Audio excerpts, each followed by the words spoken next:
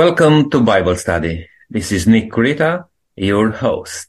Thank you for tuning in. Again, I would like to appreciate you taking time to be with us, listening to this broadcast, as we are going to continue managing for the Master until he comes.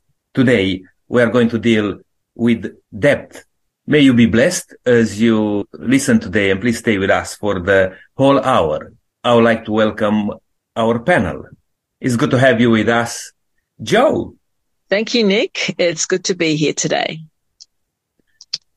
Will, thank you for joining. Thank you, Nick. The counsel from the Bible on debt is very valuable for us, and I look forward to this discussion. And Lydia, it's good to have you part of this too. I'm very glad. Praise the Lord. Ken, welcome to Bible Study.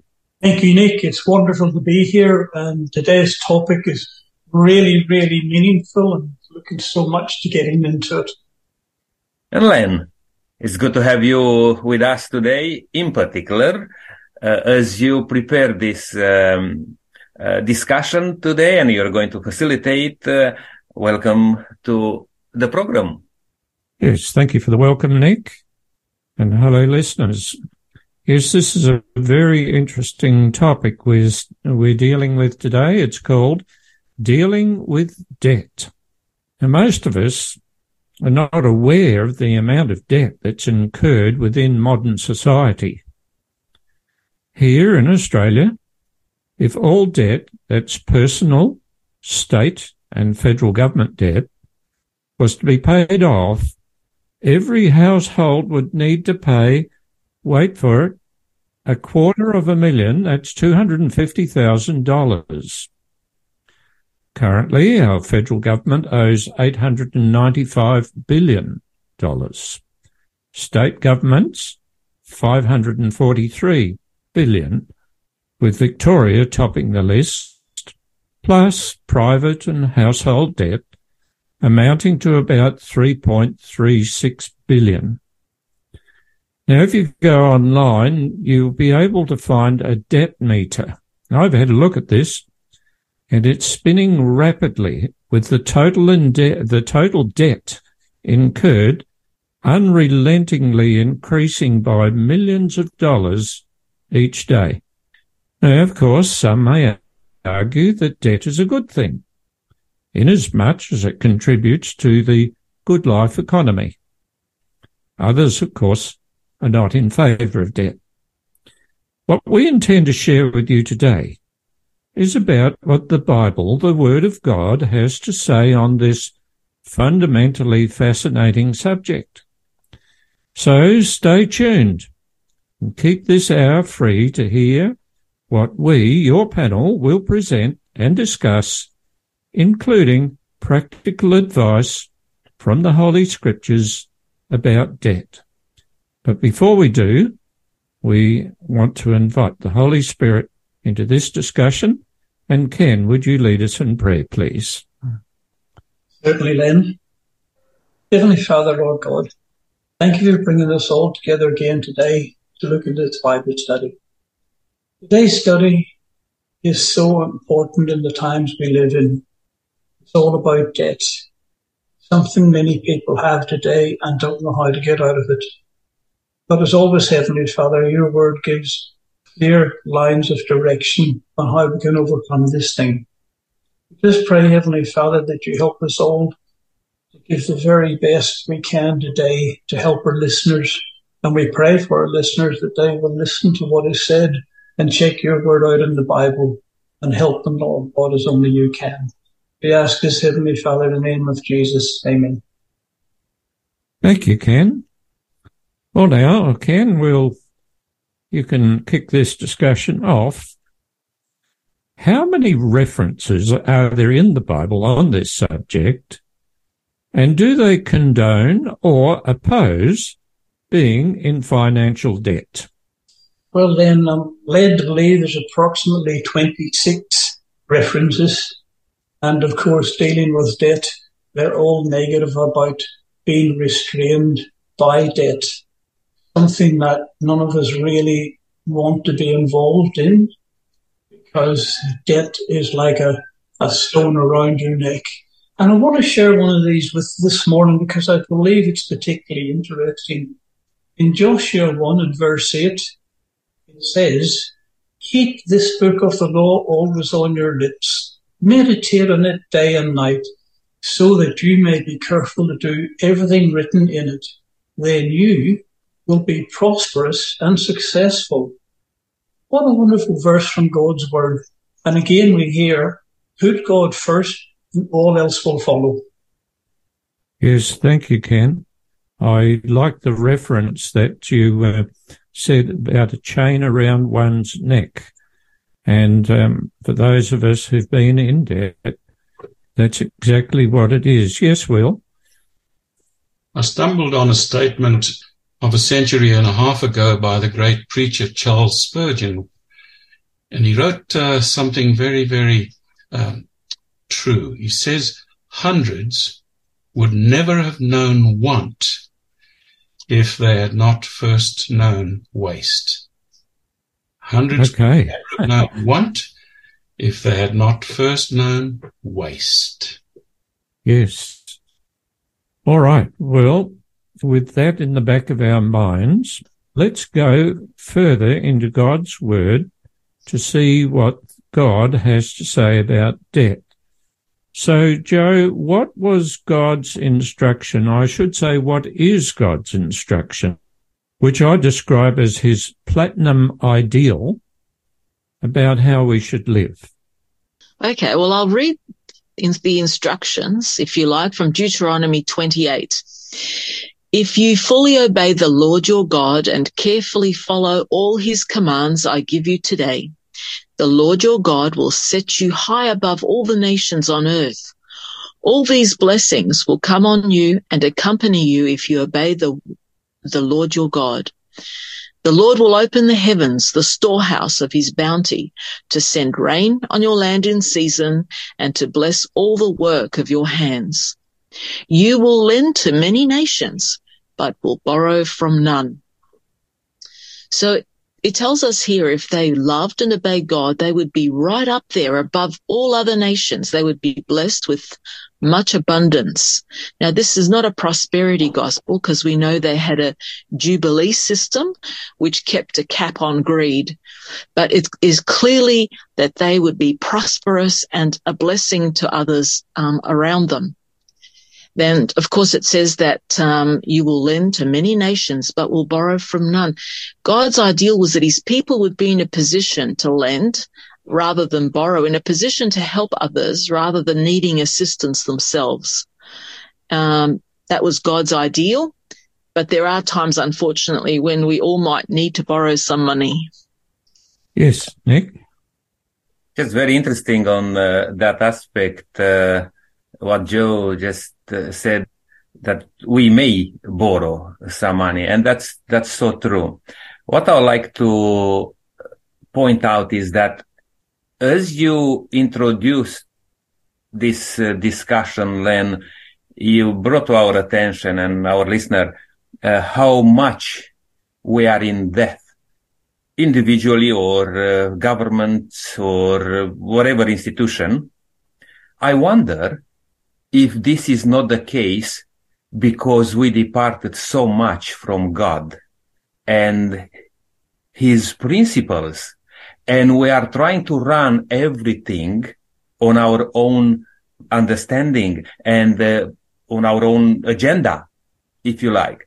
Because I can give you examples in the Bible when people didn't lack anything and they didn't have much either.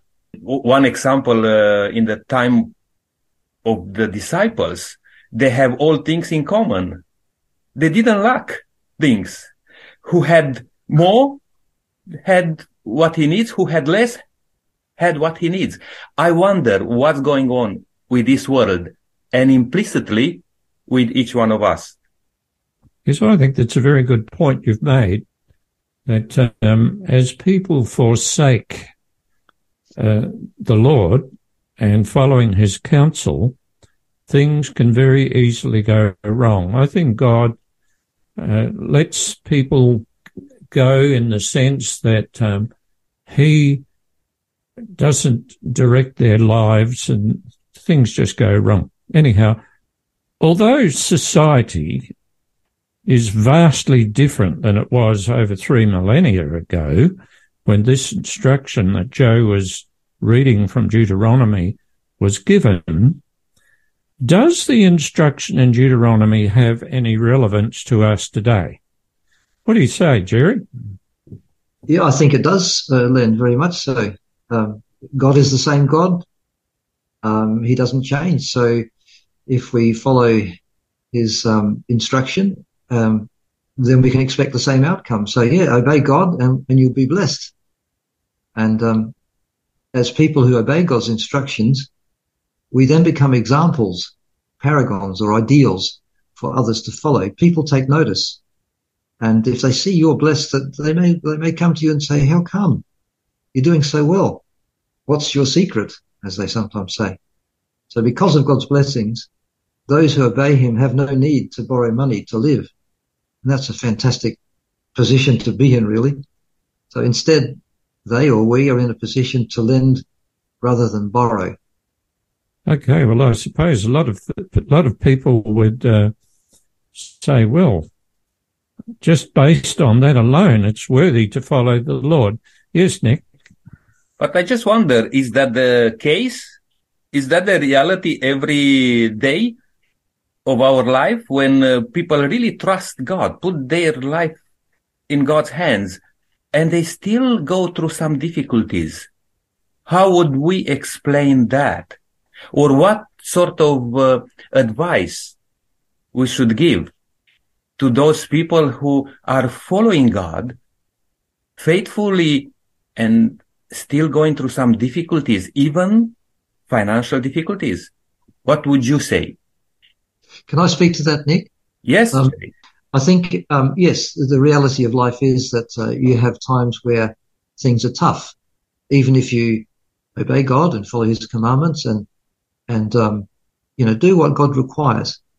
See, but I don't think God will ever let you reach a point where, while doing the right thing, you find yourself in despairing because of circumstances.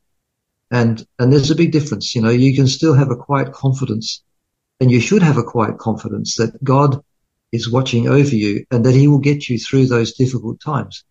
That is the reality of life. Do you hear what I'm saying? So, yeah, God will take care of you. You have to believe that. And if you are faithful to God, he's faithful to you. Yes, it's interesting, Jerry, because when I posed that question, I was thinking myself a little bit this way. Probably we need to understand that we have a role to play, each one of us, in this equation. It's not just about that person who may go through difficulties in life. If we are real Christians, that person may come out a bit more easier from his difficulties if we are really following God. You know what I mean? It's a whole thing. And that's what I mentioned a bit earlier, the disciples, when they experienced the having things in common. Now, I'm not sure if that's possible today, but why not? The question is, why not? Or probably we are so in love with what we have individually that we cannot share with others. We don't like that idea to be in common in this society or in these days. You see, that there are some question marks there, which I hope will clarify some of them as we go. Yes, of course, there are always exceptions, and we recognize that bad things happen to good people. However, it must also be understood, I know of a community of faithful Christians who've been mentioned in the National Geographic magazine because of their longevity, and not just their longevity, but the quality of their lives. And it turns out that amongst all the peoples in the world who lived longer than the normal population, this group of people is living very satisfied lives and longer lives, up to 10 years longer than the normal population, the general population, I should say. So there is perhaps a little bit of statistical evidence that God does care for his people when we put him first. Well, let's move on from that point. And we're actually talking about debt today. Lydia, what are 3 reasons why people get into financial debt? Studies show that, as you said, Len, there are 3 primary reasons. So the first one is ignorance of how people budget or handle the money. And this is saying that many people, even the educated, are financially illiterate, effectively. The second one is greed or selfishness, covetousness. Some people feel effectively they want to live beyond their means, so they aren't willing to live in or drive or wear whatever they can really afford, but they want instead to fulfill their desires, their wants. And the third one is personal misfortune. Some people effectively are struck by sickness, natural disasters, or they become victims of fraud or dishonesty, and this affects them. Yes, thank you. I was talking to a lady the other day who was unlucky enough to be scammed of quite a large amount of money. I was talking to somebody earlier, a couple of months ago, who were scammed of $2.9 million. Well, that certainly would have made a big hole in their bank account. And we are constantly bombarded. If you don't turn your ads off on TV and you watch the ads, many of these ads promote, this will give you a better life. This will make you the envy of other people. And this is being pushed all the time. And I believe that there are plenty of people who, in order to keep up with the Joneses or to look better than the other guy, go beyond their means, as was earlier mentioned, and go into debt. Well, what does the Bible say about being contented with what we have, Will? Len, the best text I can find is in 1 Timothy chapter 6 and from verses 6 to 9. It says, but godliness with contentment is great gain. Notice the word contentment. For we brought nothing into the world, and we can take nothing out of it. But if we have food and clothing, we will be content with that. Those who want to get rich fall into temptation and a trap and into many foolish and harmful desires that plunge people into ruin and destruction. I'd like to just comment that because people are not generally satisfied with making do with what they have, Len, many seek to acquire more and more, thinking it will make them happy. We find then that the quest for greater wealth is endemic in our society.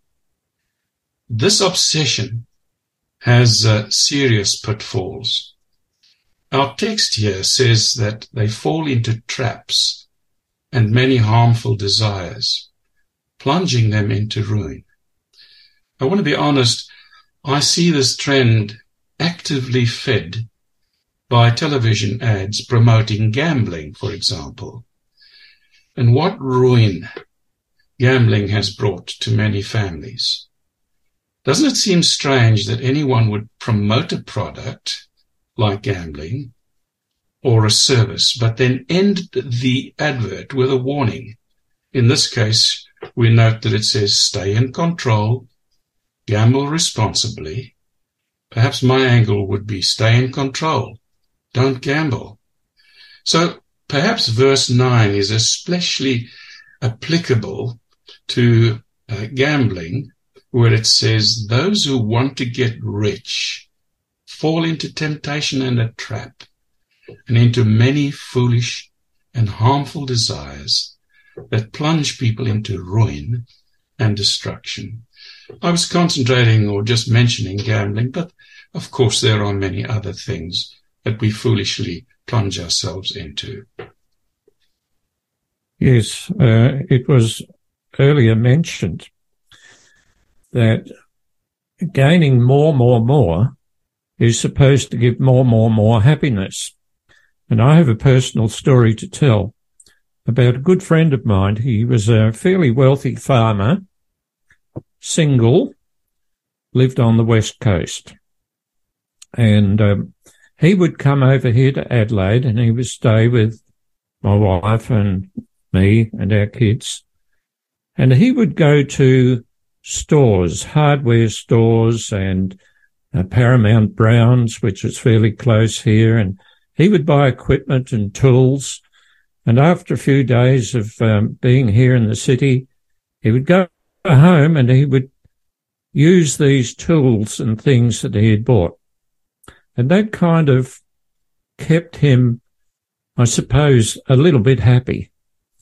But when he became feeling desperate again, he would come over and he'd buy more stuff. It just shows that things don't give permanent happiness. Now, the text that you read, Will, said that we should be content with what we have. Nick, does this mean we must wear our clothes, our shoes and whatnot until they're threadbare? And does it mean that our cars, our washing machines, computers and fridges are barely able to function properly? What's your take on that? Well, Len, a very simple answer directly to your question is that if you cannot stretch further, you probably may need to attend some of your goods you have, or even clothes, maybe even put a patch on them to keep you going, instead of going into big debt. But the truth is that our Visa cards are full, or most people, Visa cards and all other things, because of their desires to have something special, something new, something to impress others. And that's the biggest problem with being content with what you have, because the Bible says that, I think it was King David said that he grew old, but he haven't seen those who follow God begging their bread. It's interesting. And here again, I want to make this point that it's a community thing. It's not just that person. Unfortunately, many people are going into big debt because they have that dream or desires, good desires, even to help others. And I know this personally, when people are going to big extent of even gambling or doing some other things, hoping that they will win a big amount of money to help other people. That's a wrong principle. Never the Bible accept that thing. Now, coming back, Len, to what you just said, of course, you need to be sensitive to many aspects of your life, because we are an example. We cannot afford just to be neglectful. You know, we are called to be an example to the whole world as Christians, even in dressing nicely, if it's possible, being clean, replacing the goods which you need to replace when it's needed, and all those things. But consider that not to go to the extremes of just that you want to impress people. Do everything what you can, and in the good connection with the Word of God and His advice, I believe, than the advice of the TV or the internet. Okay, well, we don't have to go to extremes where we getting around in old worn-out clothes and things. In fact, I was thinking I wonder how many of you on the panel and how many of you listeners know how to darn socks. Now, when I was a kid at school, I did learn how to darn socks, but I haven't darned a sock for 50 years because we live in a different type of society. When your sock has got a hole in it, well, you throw it out. And some of the things you dare not repair because the repairs will cost more than the new one. Nevertheless, that we should live not sparingly, but sensibly. We don't need the latest things. I was looking, I've got a good car, nothing wrong with it. I thought, well, I'll go and check the new model out. Maybe I'll change over. And I did a test drive, and I thought, this is no better than what I've got, so I kept the old one. It's not that old, but I was just a little bit tempted, you see. All right, well, let's move on. Joe, is there any relationship between being in debt and slavery? Well, it seems a little bit strong, doesn't it? But the Bible says the rich rule over the poor and the borrower is slave to the lender. And that's found in Proverbs 22:7. I think it's all good if you can manage to make the repayments and everything's okay. But if for whatever reason you cannot, well, you would be in a fair bit of trouble. You could be thrown into a debtor's prison or sold into slavery. I'm talking about Bible times. And perhaps even till not long ago, we had debtor's prisons. Jesus told a parable in Matthew 11 where a servant owed the king 10,000 talents. And I looked this up, and it is worth $3.5 billion in today's terms. Now, this is almost equivalent to the Victoria's private and household debt that you mentioned earlier, Len. And he was forgiven this debt, and the slate was wiped clean because the king knew that the servant wouldn't ever be able to repay it, not even in a few lifetimes. Now, this servant then goes out and finds someone who owes him 100 denarii, which is roughly 4 months' worth of work. A denarii was what a person earned a day. So really, it's an insignificant amount of money compared to what he had been forgiven. And of course, he has no compassion, but throws him into a debtor's prison. The story is about money, but is also about forgiveness and compassion. And we who've been forgiven much also ought to show forgiveness and compassion to others. But in the real world, it doesn't always work that way. So if you owe money to a lender or a bank and cannot pay or come to some sort of agreement, well, you would be in considerable difficulty. And while, as far as I know, we do not have debtors' prisons or workhouses and such anymore, you can get yourself into the sort of trouble that it's very difficult to get out of. And it can start a cycle of poverty, which is a form of modern slavery. And in a sense, you become enslaved. Okay, well, the answer is fairly clear that being in debt can just be like being a slave. Now, of the 26 references in the Bible about debt, Romans chapter 13, verses 8 to 10 is one of them. So, Will, what is the primary statement in these verses? Len, let me read that text. I'm reading it from the Message translation. Don't run up debts, except for the huge debt of love you owe each other. When you love others, you complete what the law, that is the 10 Commandments, has been after all along. Law code: don't sleep with another person's spouse, don't take another person's life, don't take what isn't yours, don't always be wanting what you don't have, or any other don't you can think of. It finally adds up to this: love other people as well as you do yourself. You can't go wrong when you love others. When you add up everything in the law code, or the Ten Commandments, the sum total is love. Interesting angle this. It says, owe no man anything except love. This applies to non-monetary issues as well, like ensuring that we do not trample on other people's rights, as explained in the Ten Commandments. A beautiful text and a fine principle indeed. Yes. So here it points out there's a different kind of debt which can easily be repaid.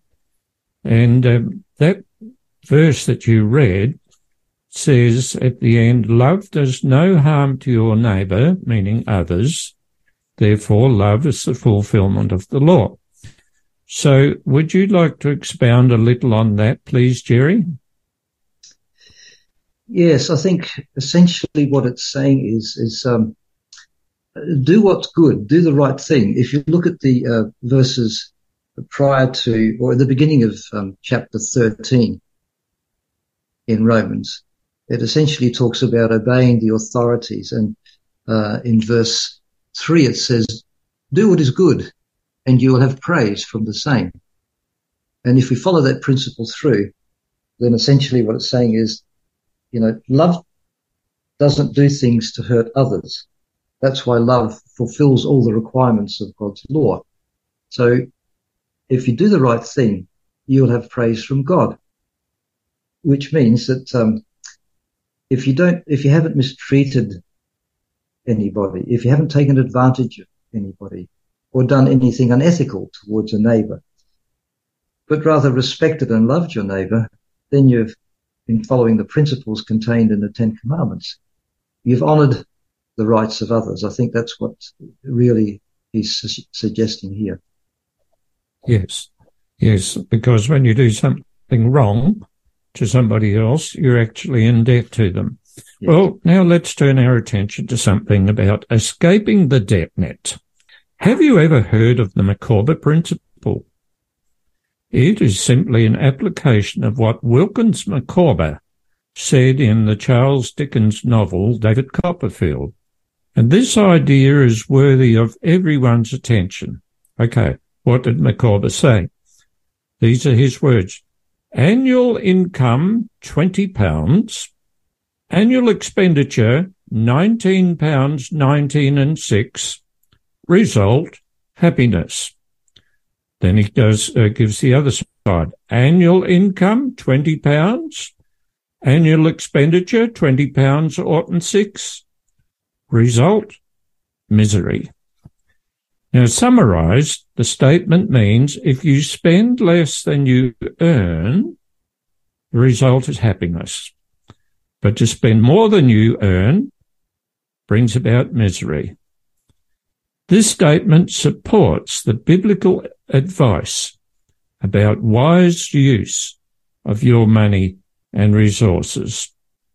So, one of the reasons people get into debt is described in the Bible as love of the world. So what does that phrase mean, and how does love of the world affect people? Len, 1 John 2 verse 15 to 17 says, don't love the world's ways. Don't love the world's goods. Love of the world squeezes out love for the Father. Practically everything that goes on in the world, wanting your own way, wanting everything for yourself, wanting to appear important, has nothing to do with the Father. It just isolates you from Him. The world and all its wanting, is on the way out. But whoever does what God wants is set for eternity. It's a very interesting angle or translation of what the text says. The love of the world does affect people. They become selfish. They become slaves to their desire for pleasure and have very short-term goals. In fact, the love for the here and now doesn't always take God into consideration. It's the motto, if it feels good, do it. Or eat, drink, and be merry, for tomorrow you die. It's a dangerous way to live.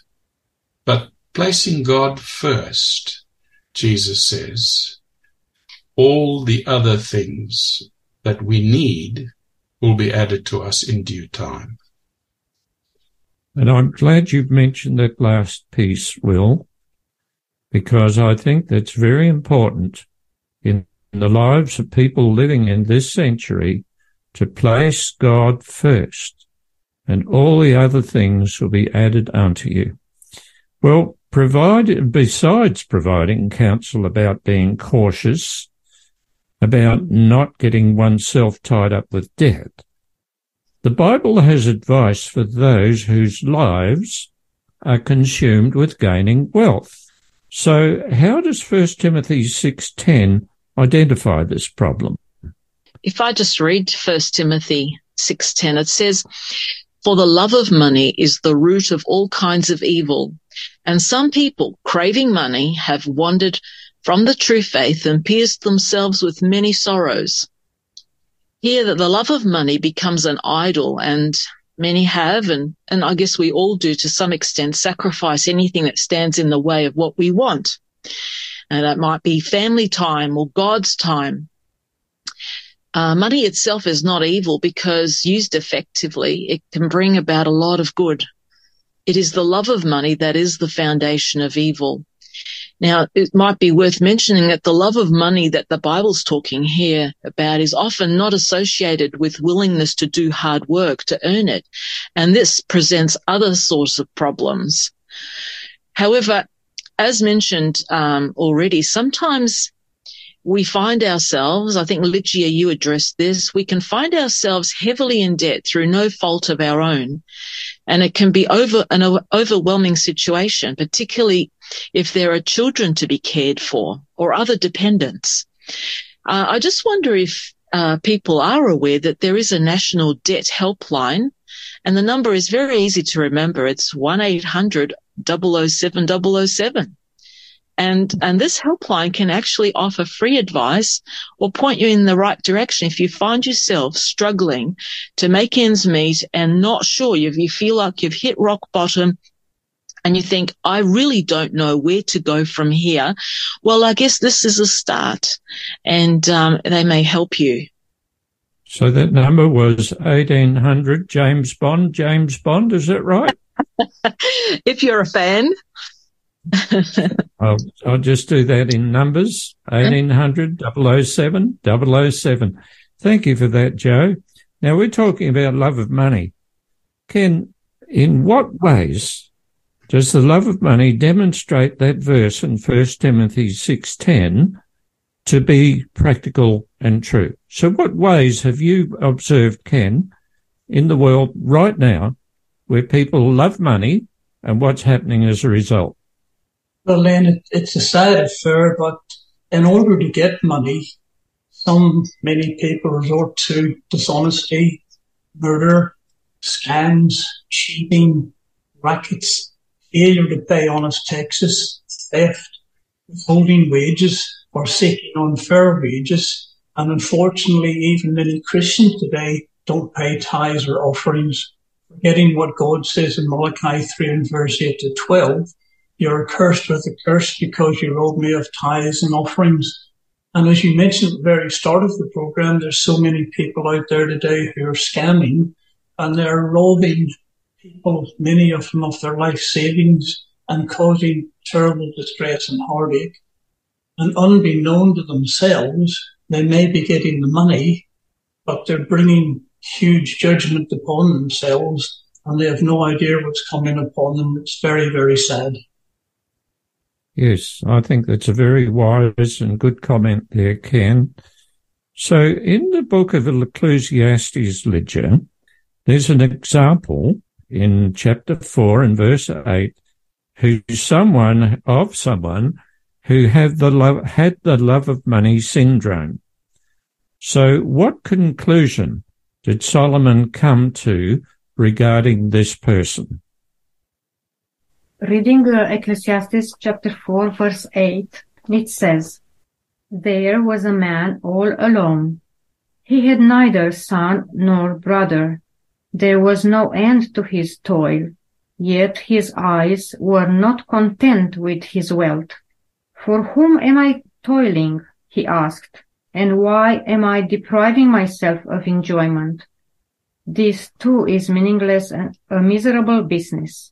So this man was alone, and he was toiling and working hard, and he wake up and he says, for who am I working so hard? So he realized that his efforts to get wealthy was pointless.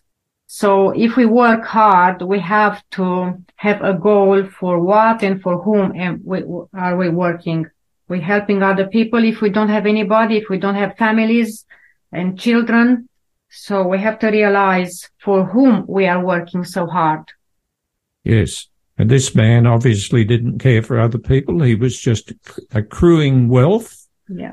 And then he thought one day, well, what am I doing this for? It's not doing me any good. I'm just working my guts out, so to speak, and not doing any good with it. Well, now, according to the statistics, there are 5 main reasons why marriages fail. These are they. Infidelity, that's cheating on your spouse. Secondly, lack of intimacy, that's physical intimacy. Thirdly, communication or lack of it. Fourthly is money. And fifthly is addictions. Now, these are statistics I've taken offline. Nick, today we're discussing debt, which I just mentioned there, money issues. We're discussing debts, one of the issues responsible for breakdown of a relationship within marriage, but may also include other relationships. In practice, what financial scenarios within marriage might cause the marriage to split? Len, I'm not a specialist in to give advice in particularly to a married couple because that's so complex.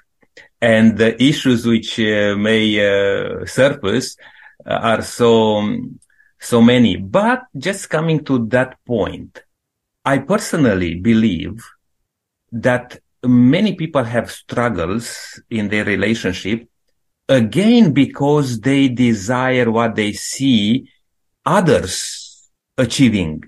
It is not about having necessarily debt, but it's about desiring things. I will say that if you want to keep safe yourself, try to avoid any sort of debt, because that will put stress on your relationship. Now, you may have some other things combined for a relationship to not to go very smoothly.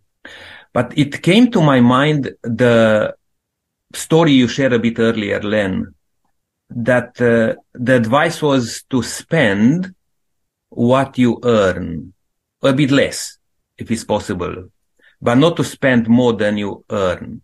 You know, that advice is as good as we apply the principle of the Bible, that to spend what you earn is not to spend for yourself everything what you earn, but to consider that you are a support for others. Job in the Bible, he was a very wealthy man.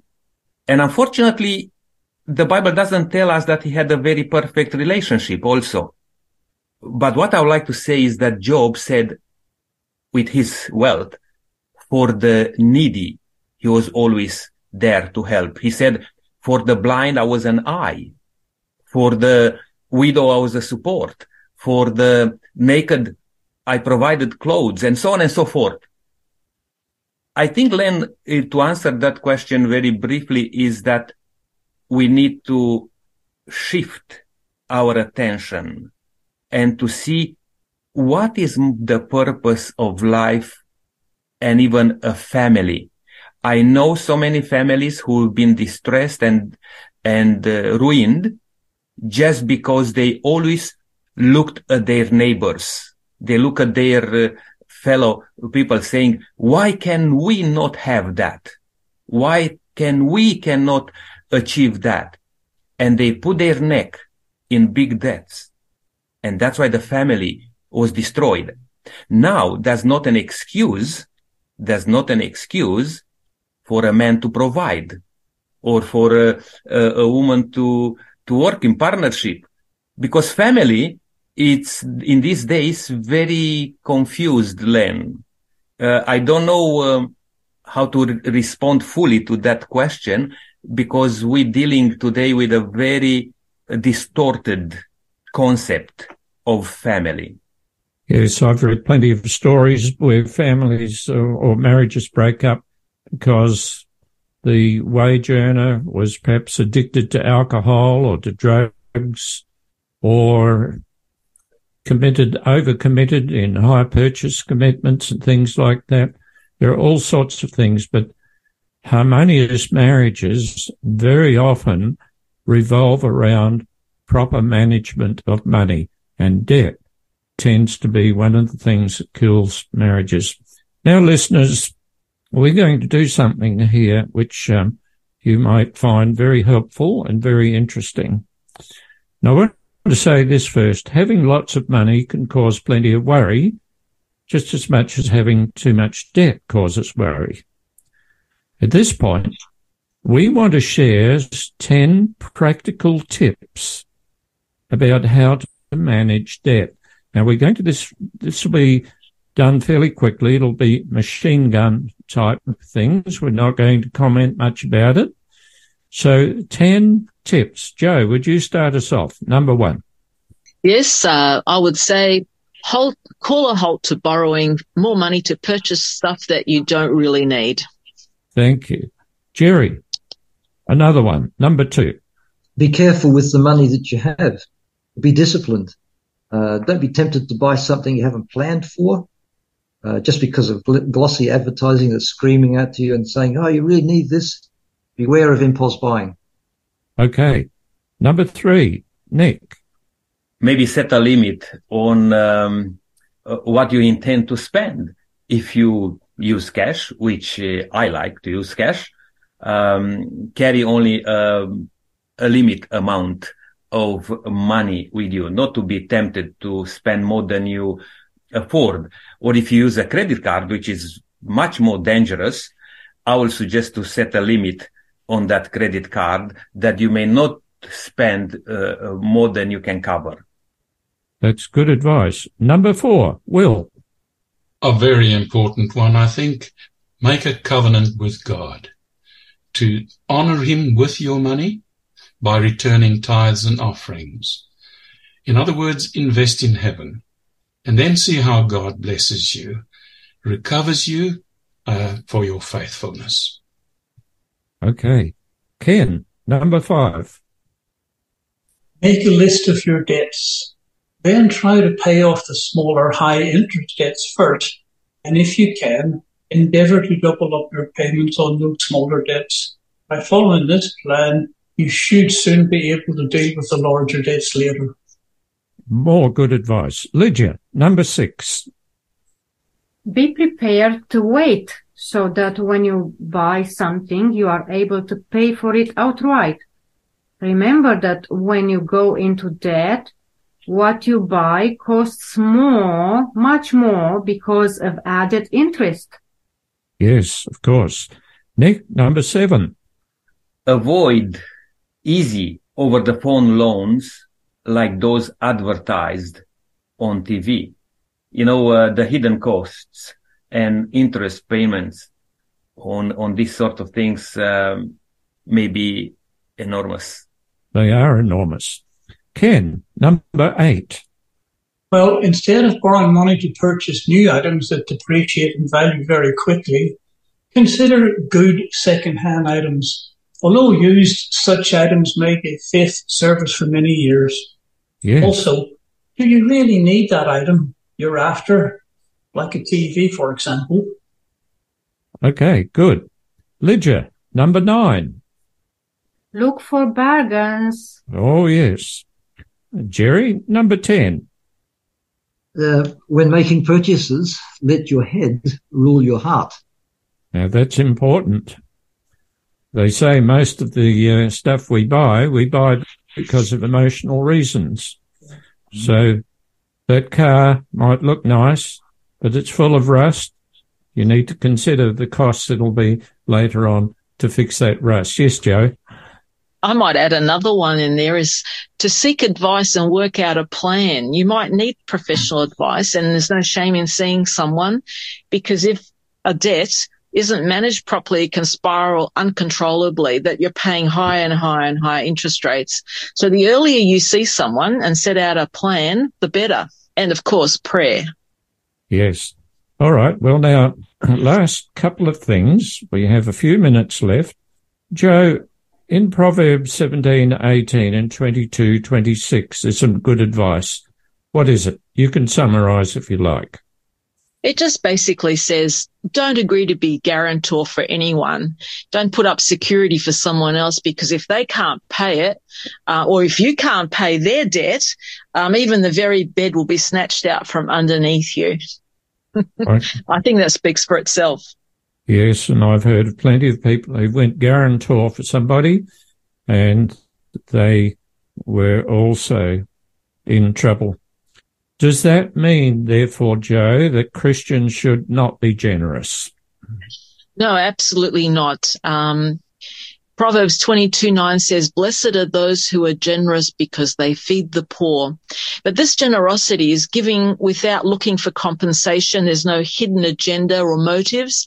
And in giving, we ought to look for ways of not embarrassing the recipient. It's not a showy way that will draw attention to oneself or the gift. And I guess much more could be said, but definitely generosity. God's generous with us, so we ought to be generous with others. Yes. It doesn't mean to say we need to hang on to every cent and forget about the needs of others. We're encouraged to be generous. So in God's instructions to the Israelites, he made provision for an equal society. Could you just share a little bit about that? Yes, I'd like to summarize Deuteronomy 15, verses 1 to 5. You know, I just love that the Lord, every seventh year, absolutely leveled the ground for everyone in the nation. And what a relief from oppression and subjugation it must have been. Every seventh year, freedom from debt and reprisal made the seventh year a year of wonderful release. And then on the 50th year, even those who had lost their lands to other landowners were free to return to their ancestral home and once again walk on and till the soil, once owned by them or their family, but lost due to hardship, poverty, and even irresponsibility. In other words, a new beginning on level ground was good news instituted by God then. And I think it's good news today as well, then. Yes. And as I see it, God's plan that there should be no poor people amongst the Israelite society, which is quite a lot different than we have today. It is true the rich are getting richer and the poor are getting poorer. Well, listeners, in an ideal world, there'd be no borrowing and no debt. But because we don't live in an ideal world, there may be times when it's necessary to borrow. In that case, make sure you have the best deal possible, then pay off what you owe as quickly as possible. By following the biblical financial principles in our everyday lives, we should seek to avoid debt. By doing so, we can avoid debt stress and prevent causing undue suffering on our families. So the Bible gives some wonderful advice about this perplexing subject of debt. So let's end this study today with prayer. And Joe, I invite you to pray for us and our listeners that we might follow God's principles, which are wise. Certainly. Father, you are a good God who desires only the best for all your creation. We pray especially today that you give us wisdom in matters of money and debt. Help us to be good managers of what you have given us. It is always a challenge, and we pray for your guidance. We also thank you, Jesus, for Jesus, who has paid all our debts, who stands in our place. Humanity has nothing to offer but moral bankruptcy and spiritual insolvency. We come to you because of our great need. We know that whoever comes will not be turned away because you love everyone. Thank you and bless all who call on you in need. In Jesus' name, amen. Amen. Well, thank you everyone for your participation today.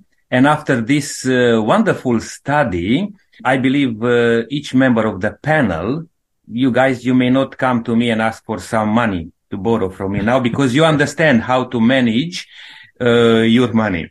But my dear friend listening today, this is a very important subject, very important topic. And we are going to continue to learn a bit more in the next presentation, living up treasure in heaven. And earlier, Joe mentioned a number which you can ring if you need some help, and that's 1-800-007-007 if you have struggles with managing debt. But I will also encourage you to get in contact with us. We'll do everything what we can to help you. We may sit down together and study furthermore the Word of God, where we find wisdom, how to deal with the difficulties in life. Please don't hesitate to contact us, and we'll do everything what we can to help. Until then, may God richly bless you and have a safe walk in the footsteps of Jesus, free of death.